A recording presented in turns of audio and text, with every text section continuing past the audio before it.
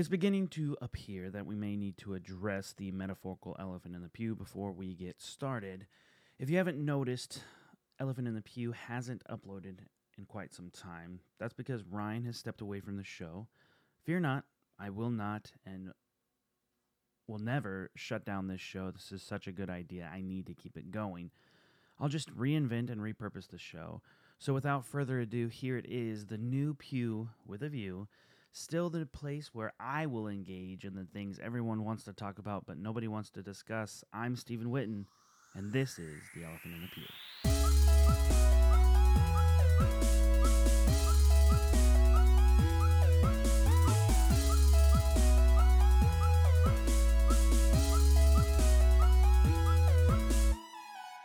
Now, I have some talking points that I will address every episode, and of course, since there is no other person that I will be talking to, I will be relying on you to interact. So if you will, please do not hesitate to email me at Stephen@elephantpew.com. That's STEPHEN @elephantpew.com. Now, I will be uploading this to our podcast, audio only, first episode, only because the last couple months have been kind of crazy for me. I've been moving around and moving into a new house. My wife and I moved back into the city. We're no longer in the country, so now I have fast internet, so that's a great thing. But also the downside is I have boxes everywhere, and I don't have a good place to set up a camera just yet. I've also taken on a second job, so this is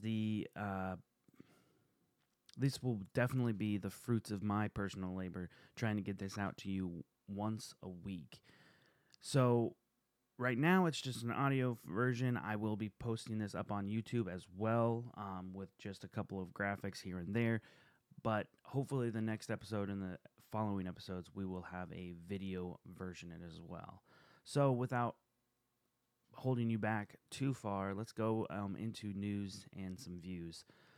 Each week, I will talk about 3 topics that are current events, basically what's happening in the news. Now, as of this recording, it's been a week and a day since the Sutherland Springs, Texas First Baptist Church had a shooting. It was an unbelievably horrible attack while that was perpetrated, and 27, the last time I heard, 27 people have been killed. Contrary to what the left and the mainstream media will say, it's not a gun issue. This is a life issue. Somebody felt like they had the power to take someone's life, and unfortunately, they were able to take 27 people's life, but they were stopped by another law-abiding citizen who was basically a good guy with a gun. This is not a gun issue. This, unfortunately, is an evil issue. We've let evil infiltrate our society and cultures to the extreme that some people don't have the common sense or the wherewithal to stop that. And so they take it to the nth degree. Every day since that attack, I have prayed for this family. It's an abhorrent and evil act, and this type of violence cannot and should not be tolerated in the world, let alone in America. I hope that God will comfort those families that are, I know, still struggling emotionally, because I would be struggling emotionally. And I sincerely mean that I have prayed daily since hearing about this attack. Now, in lighter news, a couple of weeks ago, it's probably been almost a month and a half ago now from this recording, the European Organization for Nuclear Research, also known as CERN, has published their findings of the recent tests on antiprotons. Simply put, they claim that they cannot find any asymmetry in the particles that should exist to allow this universe that we're living in to exist. So, in other words, we shouldn't be here. It's almost as if something is holding the universe together and keeping the universe from destroying itself. They haven't explicitly stated this, but it's glaringly implicit in their findings that without this something or someone creating and maintaining the universe, we would cease to exist or to say the very least, we would have never existed in the first place. Now, I'm not saying this implicitly. No, I'm explicitly stating that if the researchers opened a Bible, they just might find the answer they're looking for. Now, something else that I would like to address on here is an article written by an author. He's an op-ed piece writer. He writes for Ben Shapiro's The Daily Wire. His name is Matt Walsh. The article is titled, "My Marriage is Not an Equal Partnership, and I Don't Want It to Be." Very well-written piece by Matt, as always. I do enjoy reading his work thoroughly, but this article definitely hit a resonant chord with me because I've stated this several times for a long time, especially when Ryan and I were talking, about how my wife, I don't want my wife to be exactly like me. Marriage is pointless, in my opinion, if two people are the same person. So my wife and I are not equal, but that's not a bad thing. God actually made us different intentionally, right? I mean, I need her and she needs me, and that makes the marriage that much more rich.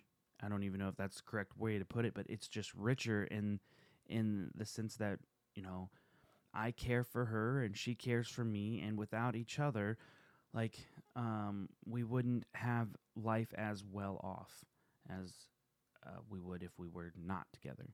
So I definitely recommend reading the article. The links will be in the description on YouTube, and I believe in the post on the podcast on my website. It's elephantpew.com. So if you would like to read that, please do so. I recommend Matt Walsh's material pretty much weekly, if not daily. It depends on how many articles he writes during the week. Most of the stuff just comes directly to my phone, so I know when he's written. But now we're going to drift away from the news and the views into definitely something that I've been wanting to talk about for over a week now. But this segment is going to be called Pure Discretion is Advised. It's the segment where I either review, recommend, or reject a particular movie, TV, song, media, any form of entertainment that I take in that other people would like me to review.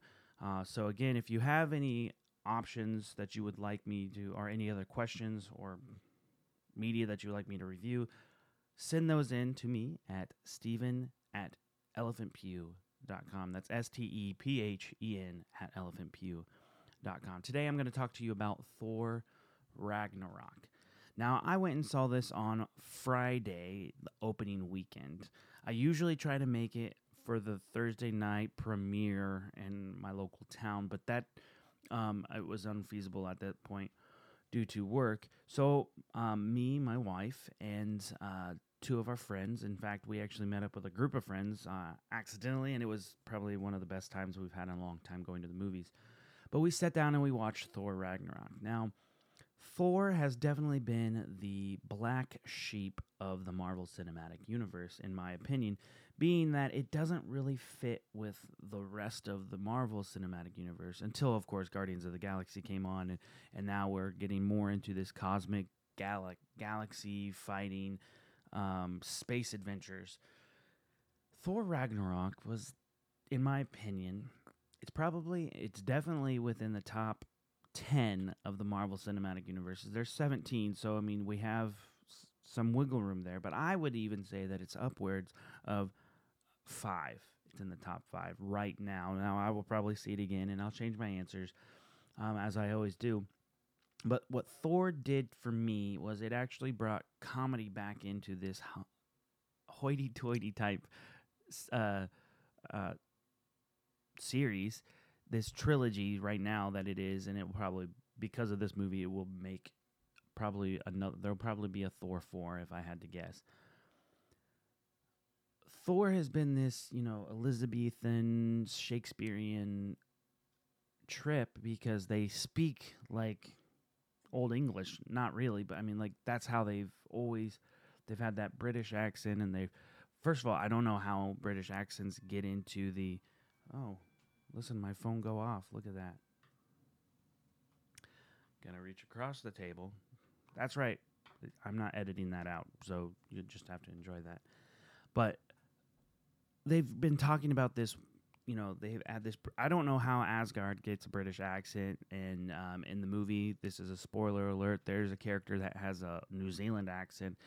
I don't know how there are different accents in space. I'm not complaining. I don't think I know. I like this idea that there are accents all over the world, and it's not all over the galaxy, and it's not just like English, because let's face it, for some reason, moviegoers and movie makers feel like everybody has to speak the same language unless it's like a weird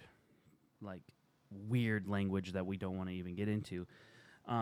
So Thor, on the whole, though, is probably one of the best Marvel Cinematic Universe's movies that we've had to date. It's definitely the best one this year. I love Guardians of the Galaxy 2 and Spider-Man Homecoming, but I would have to say that Thor surpasses both of those.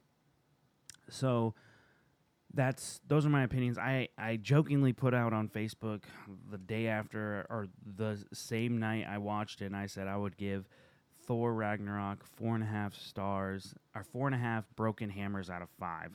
It's not a spoiler because you see it in the trailer. They break the hammer. And the idea that of how he becomes Thor without the hammer is portrayed and built up after that moment. So definitely recommend going and seeing it. I know it's in the second week. We're going into third week right now. It made $121 million opening weekend. That's pretty impressive for a Marvel movie. I can probably look up real quick on how much they made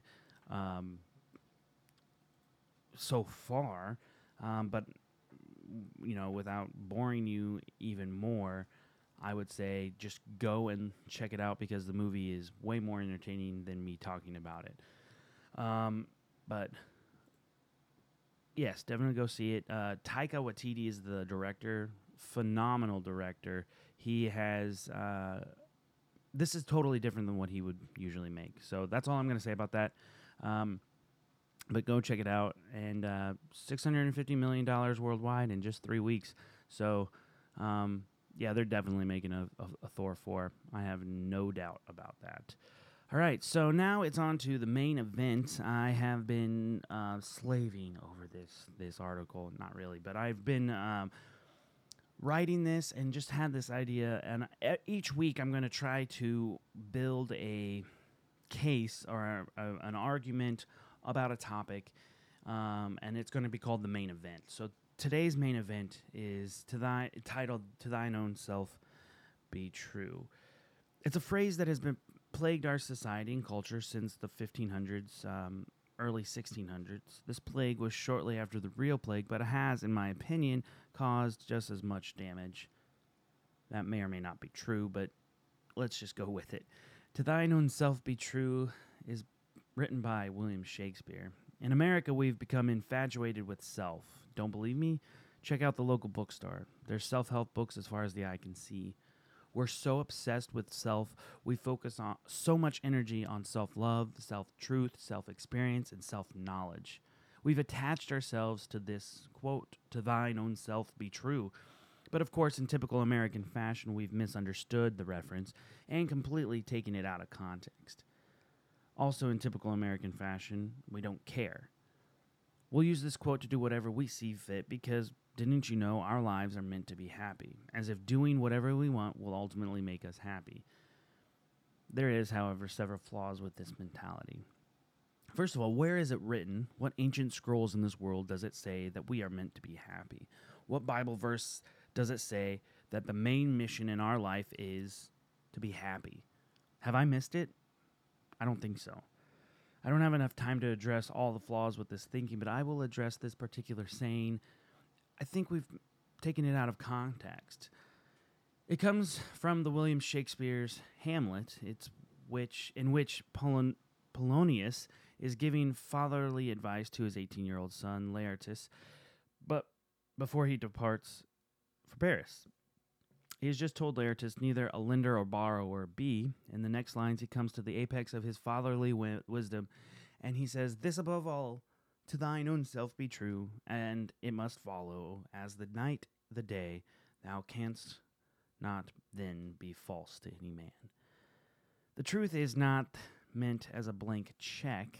It's not, this idea is not be whatever you want to be, whatever makes you happy, that be that person. No, this is where we lose the meaning altogether. I believe Shakespeare was actually reiterating in somewhat of a posh and theatrical way Jesus' own words of letting your yes be yes and your no be no. Don't be false to any man. Don't make a mask for anybody.